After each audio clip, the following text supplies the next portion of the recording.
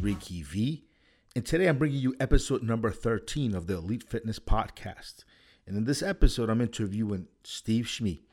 Steve is my co-host on the Evolutionary Radio Podcast, evolutionary.org, guys. You go check it out. And here's the interview.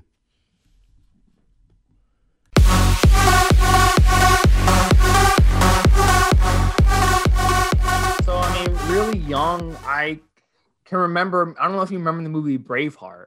I know you don't watch I remember Braveheart. I remember Braveheart. Yeah. I was a kid. I watched Braveheart on my VCR, like a little TV in a spare living room, like a little TV, and I hook up my VCR to it, and I play parts of Braveheart, and I'd sit there and lift weights as I'm watching Braveheart, like some of the scenes, the dramatic scenes, and I get a nice pump. And, the way I started learning about weight training was, I go to the library and I check out books. Back then, that's what I had access to. You didn't have today, the forums and all this other stuff. So I had a lot of fun at the library. Good place to hang out with girls too. I had a lot of fun at the library growing up. The library would only let you check out 2 books per topic, right?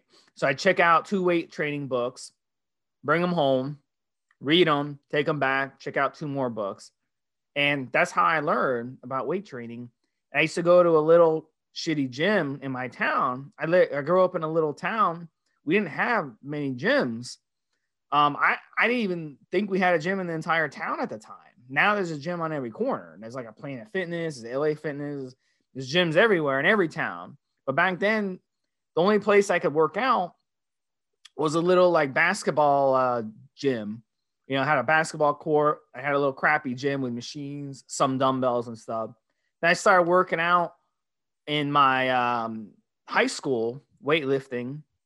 We had this rundown, dusty weightlifting room, okay, that basically, all the football players, hung out and worked out at. So I go there, I started weight training in there. I was on the weightlifting team.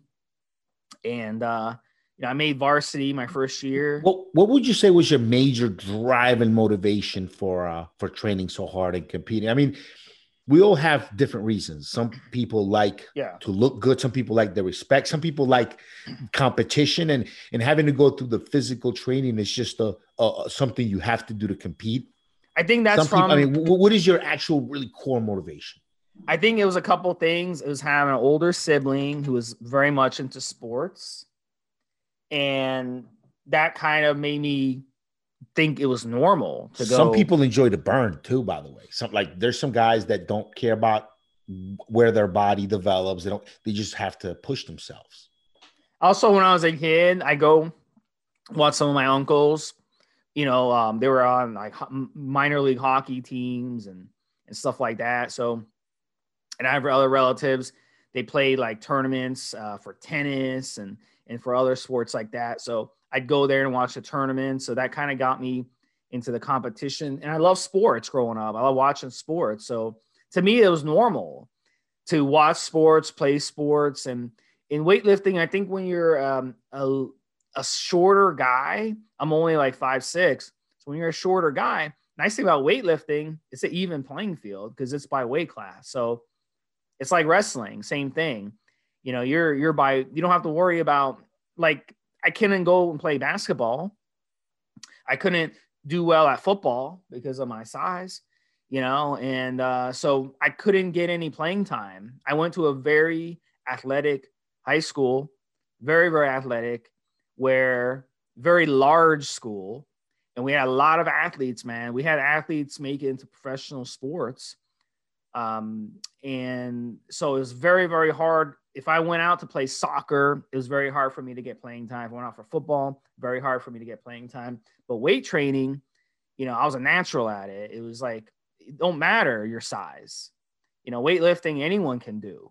It doesn't matter. So as long as you just go in there, you put in the hours in the gym, you're gonna do well at it. So I was able to make varsity, my first year weightlifting. And then my second year, I was state. I went all the way to state. I was top 10 in my class at state. So I basically spent my entire summer break while everyone else was fucking around. I spent it in that fucking dusty ass weight room. And I would drive there every morning and I would put in an hour, hour and a half lifting with some other football players. And most of the football team did not lift. Most of the football team was doing whatever. There was a few dedicated guys in there, and I was in there too. And one of the coaches for football, he was also the weightlifting coach. So he taught me a lot. I had the same thing that you had. You had a good coach as well in high school. So he kind of taught me the ropes, and he was a beast. So he kind of taught me everything and got me into it. And I loved it because it was actually something I could compete in and push myself to do. And it was fun. And it gave me a lot of confidence and got me a lot of respect, you know? Yeah. What got you curious into steroids after so many years of natural training? Do you remember the moment or the time or like when it clicked in that you realized you were interested in these performance enhancement drugs and began researching? Yeah. I can remember sitting in a class in school and they were showing Rocky, the fourth one. If you remember where he was fighting the Russian guy and they were injecting. They were injecting him with steroids. Probably Turinabol, right? Because that's what they did in Russia. Well, they were injecting them with steroids. So it was I know it wasn't an oral, but I just Turinabol is what came to mind. But one of the kids in the class blurted out, he's like, "Oh, he's cheating. He's using steroids. That's why he's such a good boxer." And I told him, I was like, "No, dude, it's not about steroids. The guy is a great boxer from practice and his skills and his genetics. You can't just take steroids to become a great boxer." So I understood that. I had a very high fitness IQ from a young age, and other people didn't get it. So I had absolutely no reason to use steroids. I didn't even know that you could get steroids. I never saw steroids, man. I hung out with the football players. I hung out in the weight room. I never saw anybody messing around with steroids. I'm sure there were a few guys using them, but I did not see it. I'm sure today, late teens, steroids in a typical suburban high school, I'm sure like your kids, in high school, they're going to see steroid use. Kids nowadays have a lot more money. I mean, I was making $5.20 an hour, a nickel above minimum wage. Now kids, grandma and daddy and mommy give them money. So they have excess money to go spend it on stuff like steroids. I didn't even think about using steroids at that age. So the first time I got exposed to steroids, I was in my late 20s and I was weight training and stuff. And a friend of mine brought up the idea about using steroids and he recommended a website. So I went on the website and I ordered them and I did a lot of research on forums, posted a lot, and I learned everything I could. That's how I am. I want to learn everything I could about steroids before I touch them. And then once I learned enough, I kept on learning and started using them. And from there, I started helping people on the forums that had helped me, paying back the favor. And that's how I got involved in the forums. And that's why today I'm, moderating all these forums and doing all these podcasts and writing all these articles and stuff. That's how I started out. I just had to work my way up, man. There was never anything given to me at all. It was just completely starting from scratch, but a lot of information out there. And a lot of the people that helped me originally, they are just gone. Like no longer around, huh? Yeah. It's just, that's the problem with fitness. That's the problem with gyms is that people, they don't stick around. They quit. A lot of quitters out there and that's fine. Not everybody. A high turnover rate in this industry for sure. Yeah. But that's okay. Not everybody is made to weight train and not everybody is made to run steroids. A lot of people run steroids and they realize that, steroids aren't the answer, that they're not helping them. So they run a few cycles and they're like, I'm not getting where I need to go, and they quit. And that's how it works. That's why gyms, it's such a cyclical business, owning a gym. People sign up, then people quit. Then other people sign up and people quit. It's a constant turnover. So, but I mean, I stuck with it, because I think, like I said, just growing up, You seeing remember? family members. You remember any guys that stood out to you from the forums back in the day that are now gone? Maybe you could talk about maybe something you learned from someone specifically that just kind of fell by the wayside. I mean, I didn't honestly learn much from them. A lot of them were just giving out like just cookie cutter information, just regurgitating information. And that's something that I've tried not to do on the forums. I tried to give people actual information based on science and based on my own experiences and anecdotal evidence and my clients, blood work, all that stuff. So, so I mean, I would say, I remember I remember you from way back in the day, from the before you had a username that was similar to your name like you do now. And I do remember you coming up as just another rep working under a bunch of different dudes, and you stuck with it for going a decade now, man. Now you're one of the leading guys in everything we do here with the content and all that. So yeah. definitely stuck with it, man. Part of the reason what's made you stick with it? So what's made you stick with it so long? Because I mean, you realize you're not competing anymore. You're not stepping on stage, but yet you're probably one of the most consistent guys I know when it comes to being up for the game, for the training, for talking about this, for being about this lifestyle every single day. Well, I mean, it's about, it's two things, I remember Nate from the forums. He's your old buddy. And he always stressed karma. He's like, you help someone, they're going to help you back. So kind of, he taught me that. Like, so my whole thing is I want to help people out there. I genuinely care about helping people. I have people ask me, who are overweight. I have a different philosophy toward overweight people. We had a podcast with me, you, Nelson, and Dylan. And I wish I could have, been more vocal, but this blame the victim mentality that a bunch of, guys who are lean, who are bodybuilders, who've been doing it 30 years, it's not fair to just come out and say, oh yeah, you're fat, it's your fault, because it's not. Like a lot of us, between the four of us, we all been doing this a long time, and we all have, we grew up in this culture. So for us, it's easy, but for other people who didn't grow up that way, they grew up with parents who fed them, McDonald's every day, and, and who did not show them about exercise. I grew up watching family members exercise 3 hours a day, like every single day in 95-degree heat. So, I mean, that installed a crazy mentality that I have today about this stuff. But if you didn't grow up that way, you're not going to have that. You're not going to have that ability to just stick with it. Like you said, you're going to quit, because you're going to realize, what am I doing? Why am I wasting my time doing this when I'm not getting anywhere? So one of the things I like to do is help people who have been shut out by society, whether it be on social media or by a personal trainer who's giving them shitty advice or whatever. That's what I enjoy doing. That's like cream. There's a lot of that going around now. A lot of personal trainers with shitty advice. Yeah.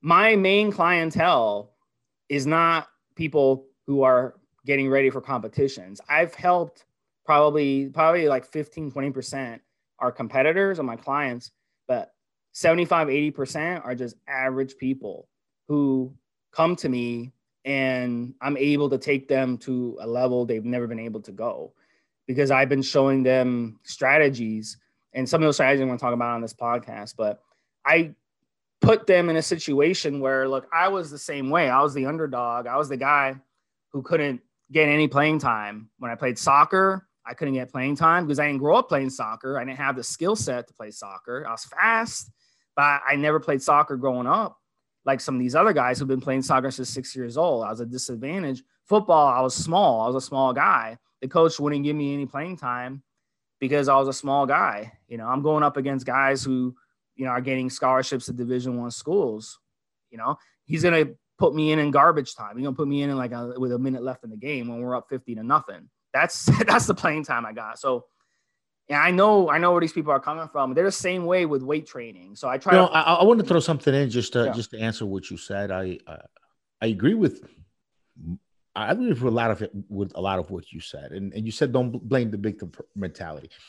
I'll tell you what. When I get an individual in front of me, or on the phone, obviously, I'm very compassionate about each person's problems and what leads them to overeat and what leads them to just lack that discipline to take care of their bodies, and then they feel ashamed of themselves. I really try to work with the individual, but I got to tell you something, man. When we get on these podcasts, I try to be very non-forgiving, zero tolerance, because it's, believe it or not, man, there's a good section of our guys out there that love hearing that shit. They love hearing from me, from us even, how you're not supposed to overeat, how these things are not acceptable, how we're not giving them an out of like, oh, your feelings, you weren't taught the right way, bad habits. No, we're kind of just saying like, fuck your bad habits, fuck all it is, just get it right.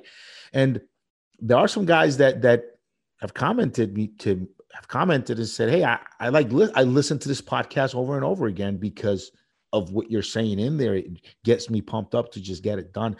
So I guess people can be motivated different ways. And I guess I put on more of a body shaming act. It's just an act that we do here on the show, when we're on our evolutionary podcast show, because I think some people respond to that very, very well. But you don't like to motivate people that way, right? You're not that kind of rah kind of. I think that see, is the thing, like with people, I believe in educating people first. You educate people first, and because here's the thing, like if you watch TV, right? I know you don't watch TV, but if you watch, say, sports, okay, like if you ever like watch sport, like watch the hockey game tonight, and you'll notice during the commercials, every other commercial is food, and it's nothing healthy, but they market it to people, to overweight people or people who, are trying to get in better shape, and they market it as healthy. And we all know that. Like, I mean, I would hope people listening to this are smart enough to realize that. But, there's no such thing as healthy restaurant food. There's no such thing as healthy fast food. But they market it that way because that's where the money is in the food industry. There's no money advertising salad on TV. There's no money advertising a nice grass-fed burger on TV that's wrapped in lettuce. There's no money in advertising fruits on TV, So that's all that's advertised. So how can we blame people for being fat when they're fed that eating subs is healthy, or going to McDonald's and eating McDonald's food is healthy? Because you're counting your calories, you're fitting your macros. It's this many calories, and it's low fat or no fat, and all that is wrong.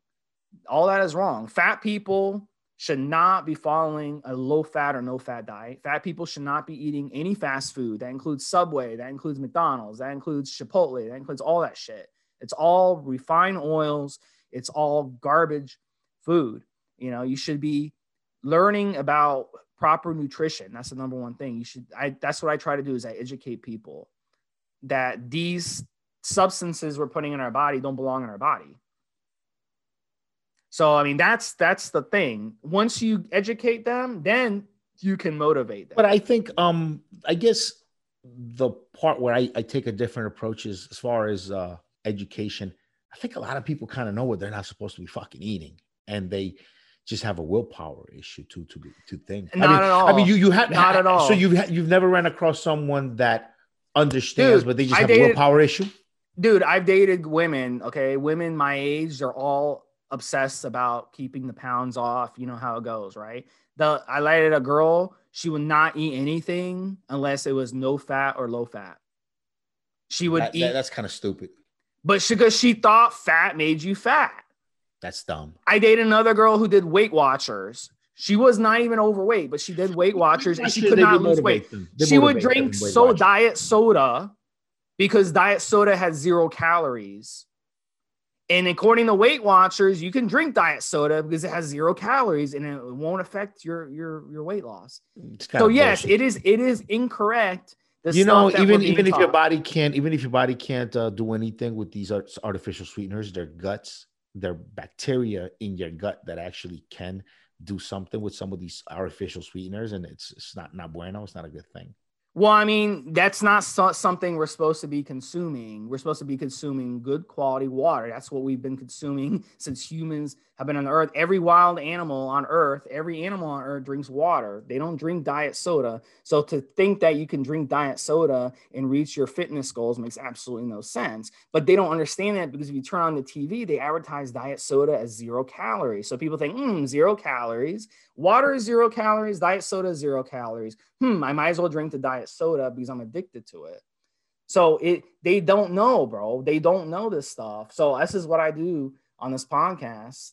And this is what I do on these podcasts and on the forums. I try to educate people that you should be consuming more healthy fats, not less, because healthy fats are good for you and healthy fats blunt insulin. What would you say is something that guys on the forums are all kind of in agreement with, or they all push? Let's say you could use that word, idea that they push, that you maybe are standalone guy in disagreement with it.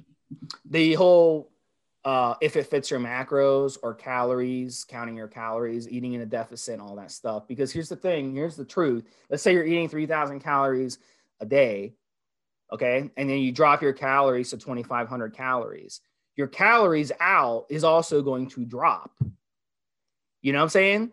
You don't just magically get to drop how much calories you're getting in your body, and your body magically keeps burning the same amount of calories. So even though calories in, calories out is scientifically true, that does make a difference. People don't count how many calories are coming out of their body. So if you eat less food, eat less calories, your body is going to burn less calories. So you can't take a fat person and just tell them eat in a deficit every day and you're going to lose fat. Because what's going to happen is they're going to eat less food and initially they'll lose fat, but then the body is going to react by also burning less calories. So it's not just, that doesn't work. You need to weight train and also do cardio, and then that's another thing. Yeah. The whole, because that I know what you're saying about metabolism. No. Check this out. Calories. There's actually, we're gonna be doing on the Evolutionary Podcast about studies, and one of the studies I'm gonna show you guys that listen to the podcast is that the whole eat less, move more thing that people always say on the forums as a solution to losing weight is wrong. Because if you weight train every day for an hour versus sitting on the couch watching TV, you burn just about the same amount of calories. It doesn't make a goddamn difference. You could sit on your ass and watch TV and burn almost the same amount of calories. You're still burning calories. But then your rest and metabolism goes up for the rest of the day when you train versus not, right? No, according to otherwise, they just sit very. So then anybody that's the only thing would be in shape if it's running. But Rick, the only thing that's been shown is that if you train like a madman, like if you go for fucking 2 hours and you go fucking sprinting and do high intensity training and do lots of fucking hot yoga and all this stuff, that's where you burn the excess. But just going and fucking weight training for 50 minutes like most guys do and doing the typical weight training session, that's not going to give you the right to go to fucking Chick-fil-A and have a fucking garbage food. That's not going to give you the, and not if you want abs, not if you want to. But that's the mistake that guys think. I see so many people, they go work out and then afterwards they go fucking get fast food because they say, you know what, I just worked out, I burned 1,000 calories, so I'm going to go eat 1,000 calorie meal. So, and I'm, that's my maintenance. You're never going to get anywhere doing that. You're just going to spin your wheel. So the proper thing to do would be to exercise. I'm not saying don't exercise, but I'm saying that you can absolutely eat a nutritious diet if you're an overweight person and you can lose weight without exercising. That is a fact. I just realized something as we're here talking about this. It's something I've had in my mind, but I probably never made sense out of it until you just spoke about it. Me personally, I train cardio for cardio and for performance and for endurance and to actually not get tired and for the actual benefits of the cardio for when I spar, when I wrestle my kids. I never do cardio for weight loss, particularly. I understand that doing cardio keeps my metabolism, my caloric burning up all day round the clock for having those sessions of cardio. But I never, what I focus on personally, do diet. When I feel like I want to lose weight, where I'm getting a little chunky, I focus more on diet and cutting down. My cardio is just my cardio for health benefits. And I think you're absolutely right. I think a lot of people go in there, get on the treadmill, thinking that they're in the treadmill at that moment, they're burning off some of the stuff they ate. And it's kind of not like that. You're priming your body for I've seen the same people. Yeah. Every day I walk in the weight room because I work out about this. We all work out at the same time. I see the same fucking people on the treadmill or on the elliptical. And after like 2 years, they don't look any different. Oh, yeah, yes. I've seen many guys that make absolutely no changes. But their heart health is good for doing that cardio. It's going to be better than sitting on the couch. Absolutely. But they're not going anywhere when it comes to weight loss because your body, the whole metabolism thing is another thing that's completely, people don't understand metabolism. Just because you're fat doesn't mean you have a slow metabolism. Just because you're skinny doesn't mean you have fast metabolism. Your metabolism changes constantly because that's the way it is on planet Earth. Every animal metabolism changes. Those lions in Africa during the dry season, you think they keep their metabolism high? No, their metabolism slows down because there's food is scarce. Then during the rainy season, when food is more plentiful, their metabolism goes up. It's called survival. And our bodies are the same way. Your metabolism switching on and off. It's like a furnace. It's like your air conditioner at home. It's going to constantly go up and down every day. And this whole thing where I'm just going to eat in a deficit every day and lose weight, it just doesn't work for people. And it's been shown to be a failure for 99% of people who are trying to lose weight. Now, a lot of guys, we had a conversation, me, you, Nelson, and Dylan. It works for us, okay? We can follow, the maintenance diet and count our calories. It'll work on us because we're already lean, okay? We're already lean, so we can stay around the same weight, no problem. But for someone who's overweight, just sitting down and following, say, a 500 calorie a day diet, like this HCG diet. Remember the HCG diet that was so popular a few years ago? I know so many people who did it. Guess what? Yeah, the HCG they weigh more. They weigh more after the HCG diet than they did before. You know why? Because they were eating 500 calories a day, but they're burning no fucking calories because they crashed their metabolism crashed. So what happened was initially they lost some weight and then they gained it all back and some because they crashed their metabolism. Your body's not going to burn the same amount of calories. Think about it. If you're stuck on a deserted island for a month and you don't have much food to eat, you think your body is going to still burn the same amount of calories? No, your body is going to burn barely any calories because it's trying to survive. You see what I'm saying? It's trying to survive. Yeah, I think I do agree that there's too many people that get on the treadmill and they think about that cupcake they ate and how they're going to burn it off at the treadmill. It doesn't fucking work. No, it doesn't work like that. Just don't have the fucking cupcake and go on the treadmill because you want your heart health. You want your body to be primed to be able to perform, to be healthy. It doesn't matter. It doesn't matter how much you spend on a treadmill. You eat that cupcake, it's going to get stored as fat because your insulin levels are going to go sky high more than they should ever go as a human being because refined sugars spike your insulin levels to a stratospheric levels and it takes a long time to come back down. So as your insulin levels are sky high, your glucagon levels are down, your body's going to be storing fat. It's going to be storing fat to be used at a later time. But because it never really needs to use that fat, you're never going to lose it back because you're never going to be in a famine state unless you fast. When you're in that run, your body is using the calories that are readily available, is using the calories that are in the liver, and it'll most likely start to eat away at muscle mass before it really gets to the fat, right? I mean, it's just the treadmill is not the place to work off the bad eating habits, that's for sure. But I don't want people to misunderstand what I'm saying. Cardio is very important. I do a lot of cardio to boost your heart health.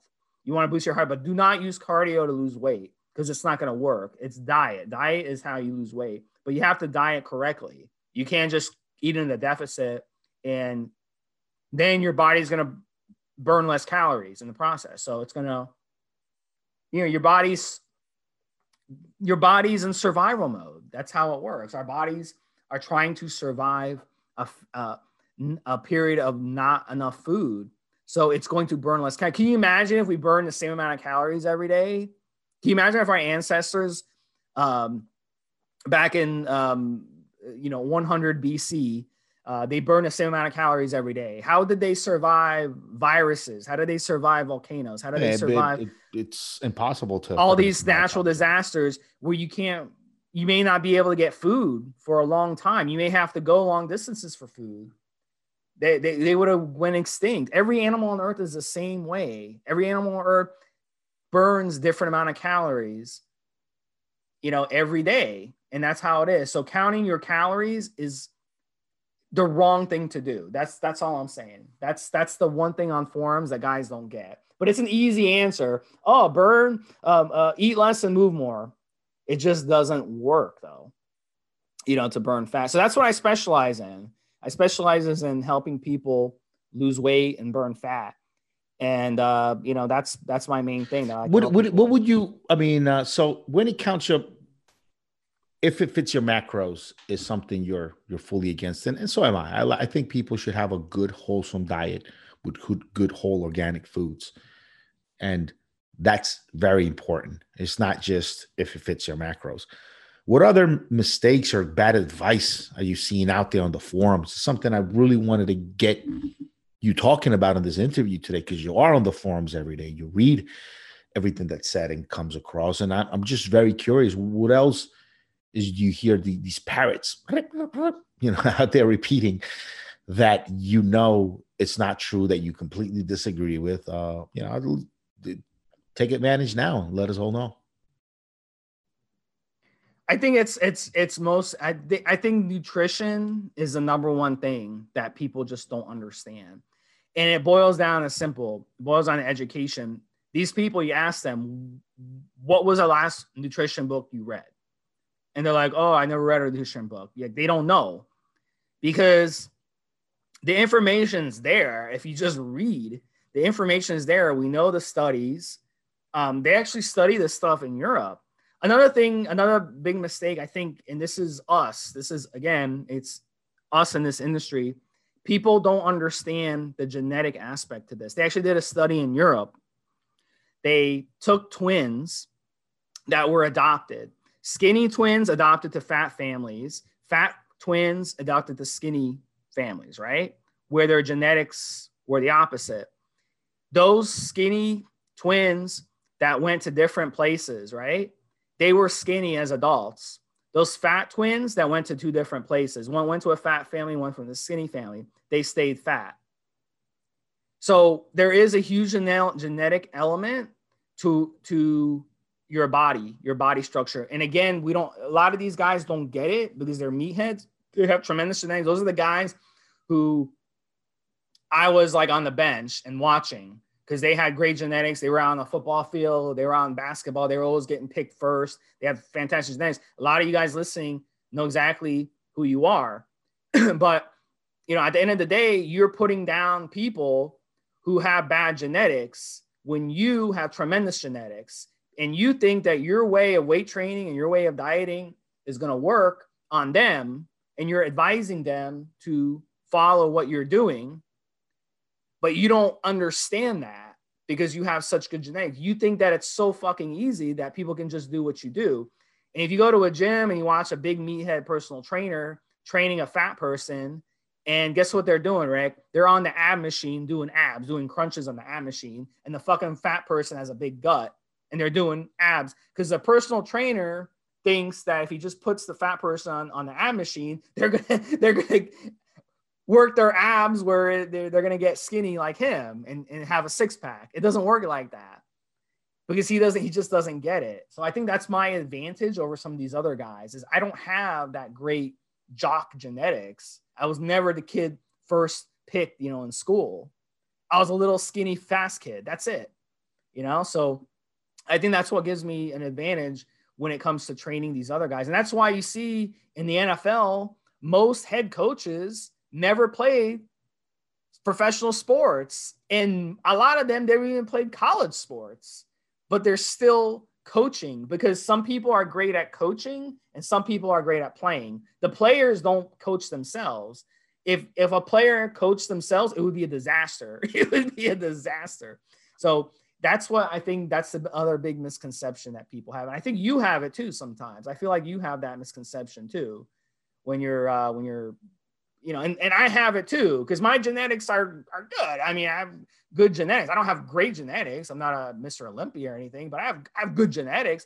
But the thing is, there's always someone with worse genetics. Well, you know what I'm talking about. Like if you went for the basketball team, you wouldn't have made the basketball team because of your height. I wouldn't have been able to make the basketball team because of my height. So, I mean, we get that because we excelled at weight training.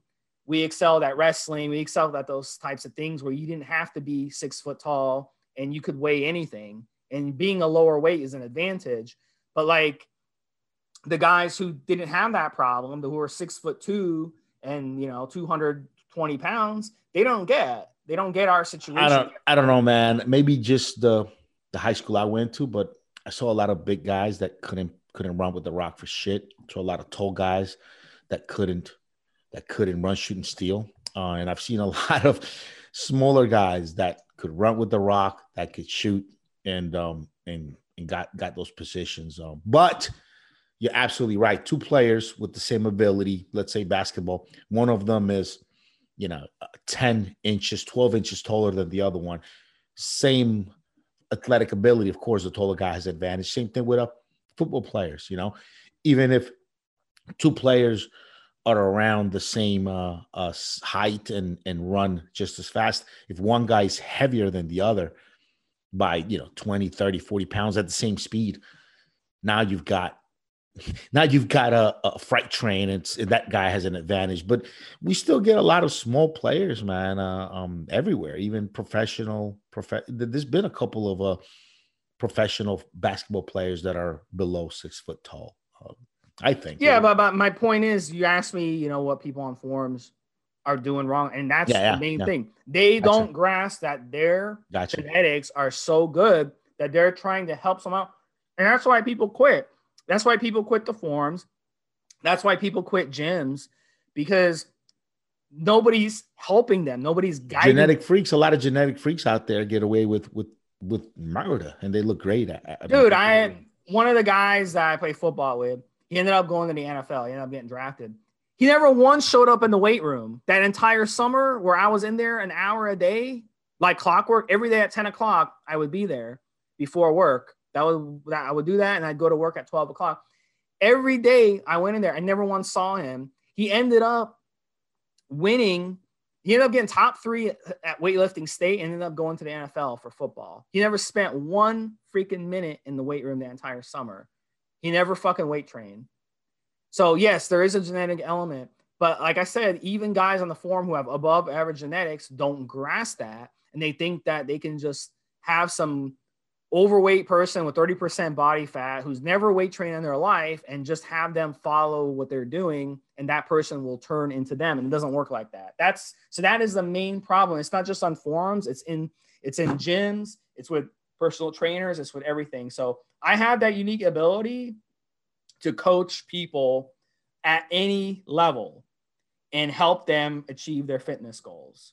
That's where I have. What are some getting away from diet just a little bit? What are some of the mistakes you see guys making and parroting? Obviously, bad advice being parroted out there on these forums about steroids, compounds, and steroid use, compound use for either bulking or cutting, because I see a lot of bullshit out there both ways. What do you?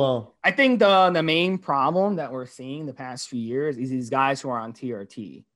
These guys are on TRT because they fucked up, right? And a couple of them I'm friends with, and they admit, yeah, I fucked up, But a lot of them, they're on TRT like at 35 years old. So because they didn't run their steroid cycles correctly, they ran the wrong stacks. They ran their steroid cycles too long. And they're giving these guys who are in their 20s steroid advice and fucking them up just like they fucked themselves up. So my mentality is, look, if you're on TRT, who the fuck are you to give some guy in their 20s advice on how to run a PCT and how to run a cycle properly when you fucked yourself up? That's the main problem I see, because you don't have to ever worry about your reproductive system. You don't have to worry about your LHs, your FSHs, your testosterone levels, because you're on TRT the rest of your life. So you don't, how the hell do you know how to read blood work? You don't cycle on and off. I cycle on and off. I run 1 or 2 cycles a year. I run my blood work. I come off. I recover properly. I've done that from the start. And back when I got into the forums, that's what people did. Nowadays, everybody's going on TRT because nobody wants to cycle off properly. So that's the main mistake I see. But these guys, they're giving advice based on their own experiences, not based on what's best for that particular person. And what works for them when it comes to cycling will not work on other people. It's just going to fuck them up the same way they got fucked up. So that's to me the main problem. That's interesting. That's a very interesting observation. I do see a lot of bad advice out there. I'm glad you're on the forums to help out because because the people giving advice, I mean, God bless them, they're trying to help, but how the hell do you know about where someone's testosterone levels need to be after a cycle, or where their LH needs to be, or the FSH? When you've been on TRT for the past 20 years, who the fuck are you to give advice? And who the fuck are you to give advice and say, oh, this steroid does this steroid does that? We never even used a steroid. See, that's the thing. I'm different than these guys. I've run everything you could possibly run. I've run things from Trenbolone to DMP to Superdrol, all this to Clenbuterol to Albuterol. I ran them because I was asked to write articles on these compounds, and I'm not going to write article on something or give advice on something that I don't know nothing about. And if I never ran something, I'll tell people on the forum straight up, hey, I never ran this before, but this is based on what happened with my clients, or this is what happened with some, other people on forums. I'll tell them that. But I'm not gonna sit here and say, oh, Tren is not good for you. EQ does this to your heart health, blah, blah, blah. It's like, dude, have you ever run Tren or EQ? I'm like, oh no, I'm not. I never ran them. Then who the fuck are you to give advice on it? Like, if you've never fucking ran blood work, how the fuck do you know what it does to you? That's the thing that doesn't make any sense to me. So I think that's the main problem too. Is guys, if you've never ran the fucking compound, you shouldn't be giving advice. That'd be me giving advice about cocaine. I never fucking took cocaine. I never took heroin. How the fuck am I going to give advice on heroin? It took me about 7 years to get through most of the popular steroids out there and tried them all at the first start. And it's taking me another, 14 years now to try everything else that's out there. It takes a long time. If you really want to do it right and know what the fuck you're talking about, you got to run these compounds about one by one for short periods of time, and then you stack them, and then you journal. And it's gaining the experience of the level at least you and I are at. We can talk about these compounds the way we do. We spent a lot of time and a lot of money buying these fucking things, using these things, reporting our results, logging it on the forums, all of this stuff. And yeah, man, probably the only compounds don't even have it. The only compounds off the top of my head I've never used YK11, which is sold as a SARM. I've never used that, and I tell people I've never used it, but I can tell you, a little bit about it, how to dose it and stuff based on what other people have ran. But I'm not an expert on it. I don't consider myself an expert because I've never ran it before. And then Ment, Trestalone. I've never run Trestalone. Those are the 2 compounds I've ran, and those are really rare compounds anyway that people don't run. But for me to sit here and say I'm an expert on Tren, if I've never ran Tren, that's fucking ridiculous. I ran Tren like 8 times, I don't know, like 6 or 7 times probably Tren cycles. So yeah, I consider myself very knowledgeable on Tren, but if I've never ran Tren before, who the fuck am I to say that Tren does this or Tren does that if I've never ran it? That doesn't make any sense to me. Not with steroids, and it's not like coaching a football team. If you've never actually played professional football and you coach a football team, that's coaching. I'm talking about using steroids and coaching football are not the same thing. So you can't use that advantage and call me a hypocrite, because it's not the same thing at all. You have to know what these compounds do to your body and what to do to your blood work to give an accurate assessment of them. Yeah, you can't just be an armchair chemist. Like you really have to have tried all this stuff, giving it a shot, know what you're doing, know what you're doing with it. That is for sure, man. So here's another question I have for you because I know you've been around the game a long time. Like I said, I still remember your first username out there. It's almost 15 years ago. Um, what do you think about the progression that we've seen as far as new drugs coming out, newer and better drugs that continue coming out? What have you what have you noticed? What is your feeling on it? Because when we started, pro hormones were still legal. Then SARMs started to come around. Then new peptides came out, and then they got rid of some pro hormones, which now are available in the black market. Then more SARMs came out. I mean, you've seen all of the transition of how every couple of years there's just newer stuff available. Give me your opinion on that a little bit, and also tell me where do you see this going as far as it's mostly full circle on this. We see some grifters out there, and if I interviewed on my prior podcast who are like, oh, there's this new thing coming out, it's going to revolutionize things, we're coming up with this, blah blah blah, we're doing formulas, blah blah blah. It's all grifting, you know. At the end of the day, you know, these compounds are out there. You had the whole Balco thing where they came up with, you know, Madol in these hormones, okay, that could evade being detected. You know, they got busted in the end. So that's not going to work. So what else is there to figure out? Like, I think by now we figured out everything we have to figure out. So that's like a question, like you have to ask someone who's like thinking like way down the line. But I don't think you think myostatin inhibitors will be a thing within our lifetime, like something really good and reliable that could replace everything within our lifetime, or not? I think at the end of the day, we're so lagged when it comes to medical. I mean, we still haven't found out a cure for cancer. We still haven't found out a cure, you know, for a lot of these viruses out there, and these bacteria keep outsmarting us. Like, you know, all these antibiotics, a lot of them are obsolete. They don't work anymore on people. So I think that nature is always one step ahead of us, and it's very hard for us to catch up to nature. And with myostatin inhibitors, the problem with them is if you take one, you know, what's it going to, how does it specifically know to grow a specific muscle? You know, what if it grows your brain? What if it grows your heart? What if it grows your butt? What if it grows something you don't want to be grown? You know, how does it prevent that? They're still testing some of this on some animals, and so I mean, I think nature has ways to kind of punish us. So I don't think myostatin inhibitors, it's not something I'd ever mess with at all. I don't think I don't think that I think it's going to punish you if you take something like that. It's going to grow something you don't want grown. I've seen studies where they studied it on females, and the females actually grew their thighs. You know, it was, you know, it's not going to do what you want to do. So I don't know, man. That's a tough question. I had this debate with my old podcast co-host years ago, and he was talking about how things are going to change in 10 years, blah, blah, blah. Or 5 years, how things are going to be so different. And 5 years went by and nothing's changed. If anything, we've been regressing. Well, he's making injectable SARMs now, isn't he? Yeah, I mean that's the thing. Like they're coming up with all these different. Have you heard anyone using injectable SARMs, and how do they work out for them?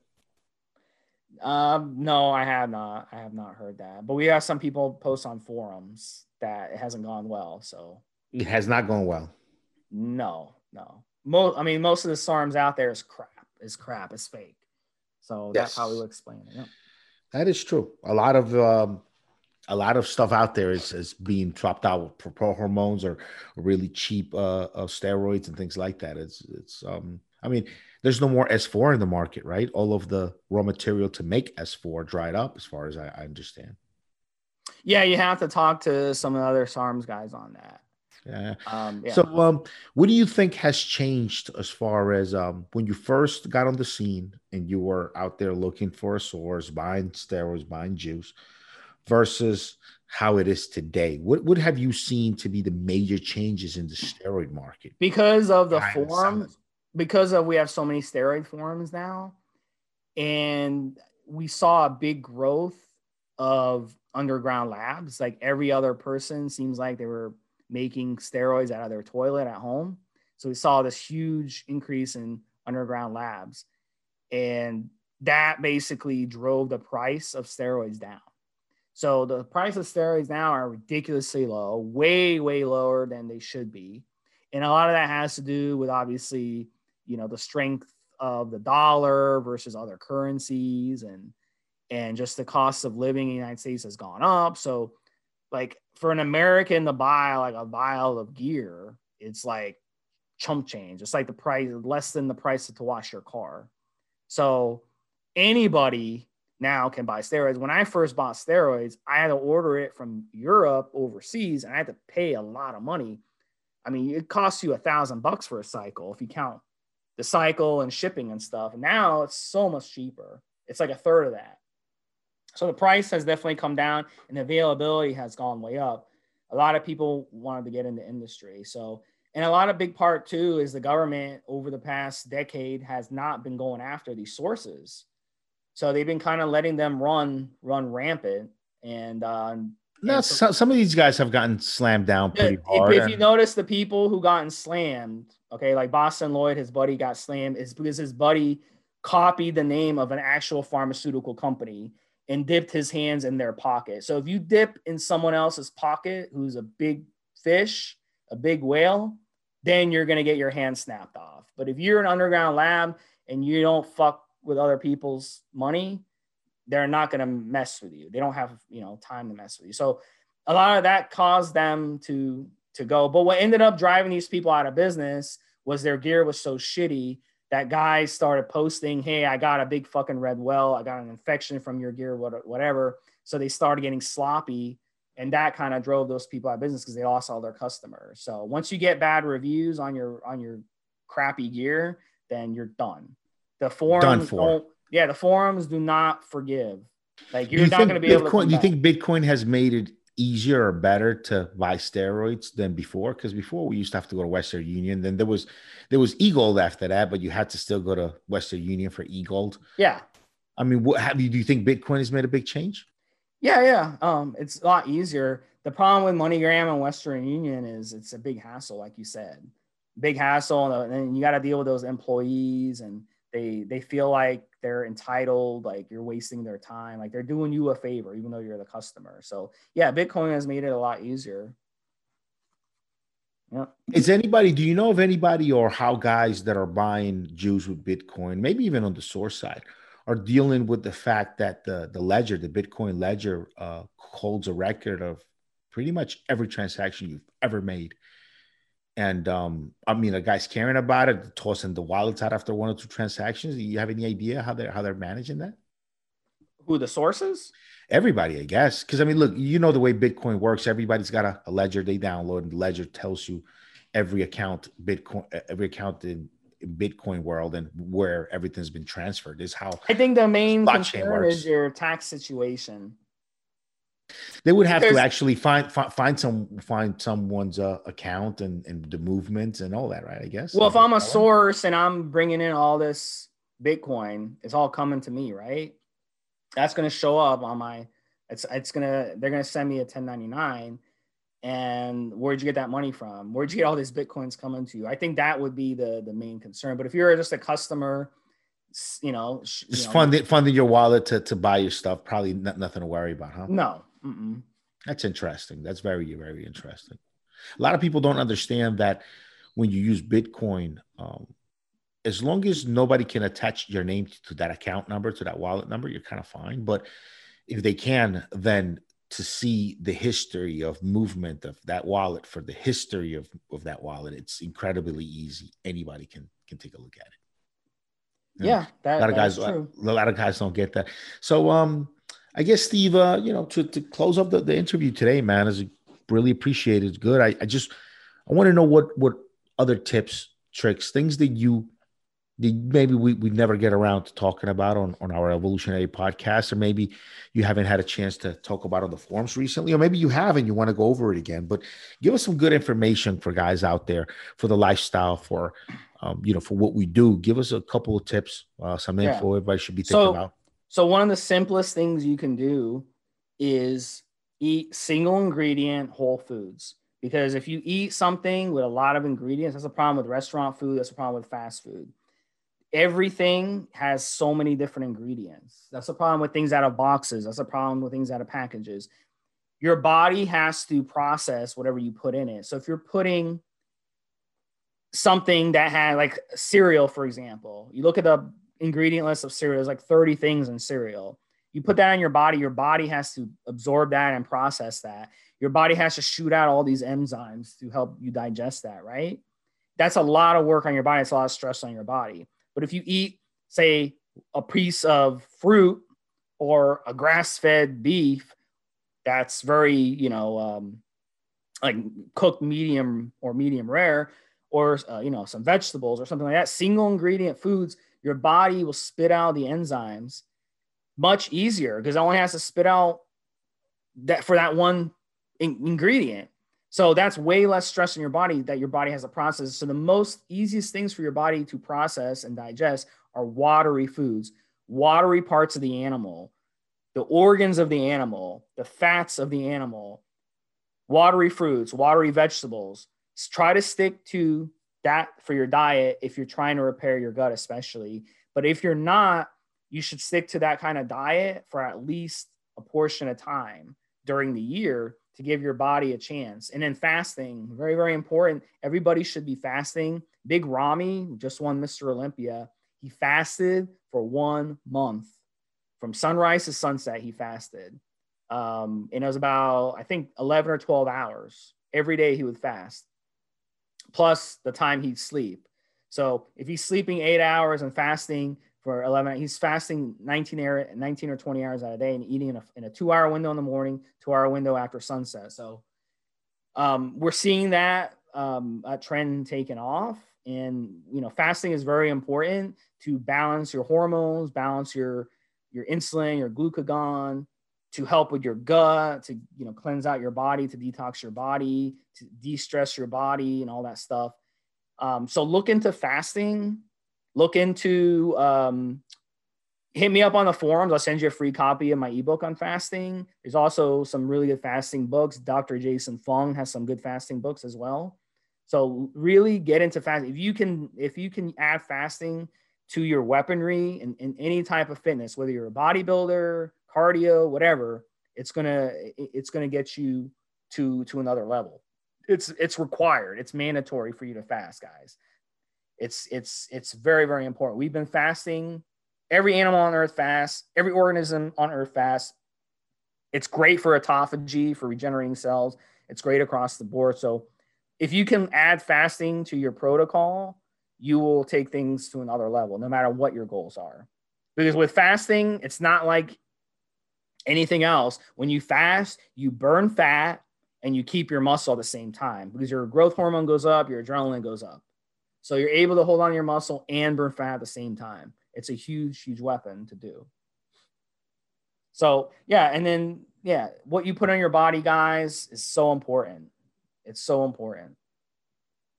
What you put in your body, types of food, the amount, when you eat, food timing is important. Try to eat a big meal and go run a 5-mile run and see how that goes for you. It's not going to end well for you. So all that is very, very important. Cool. That's awesome. Very, very good advice. So guys out there, Steve, tell people how they can get in touch with you. If they have any questions, they want private help, how can people get in touch with you? So you can go on elitefitness.com. Very, very easy. Steve SMI is my handle on there. I'm the head moderator of the forum. I respond to every thread. So just go into any thread and you'll find me. And then just shoot me a private message. If you need my help, guys, I'll help you with any of your fitness goals. I have consultations I charge a fee for. If you are financially strapped, I'll be more than happy to help you completely free. It's not something, I'm not doing this for money. I'm doing this to help people. So that is really something I enjoy doing. Someone out there who's listening, if you're obese, if you've been, tried coaches, you tried personal trainers, you still can't get to your goals, but you're financially strapped, You can't afford it, hit me up. I'm going to help you, and we're gonna get you to where you need to go. I'll promise you that.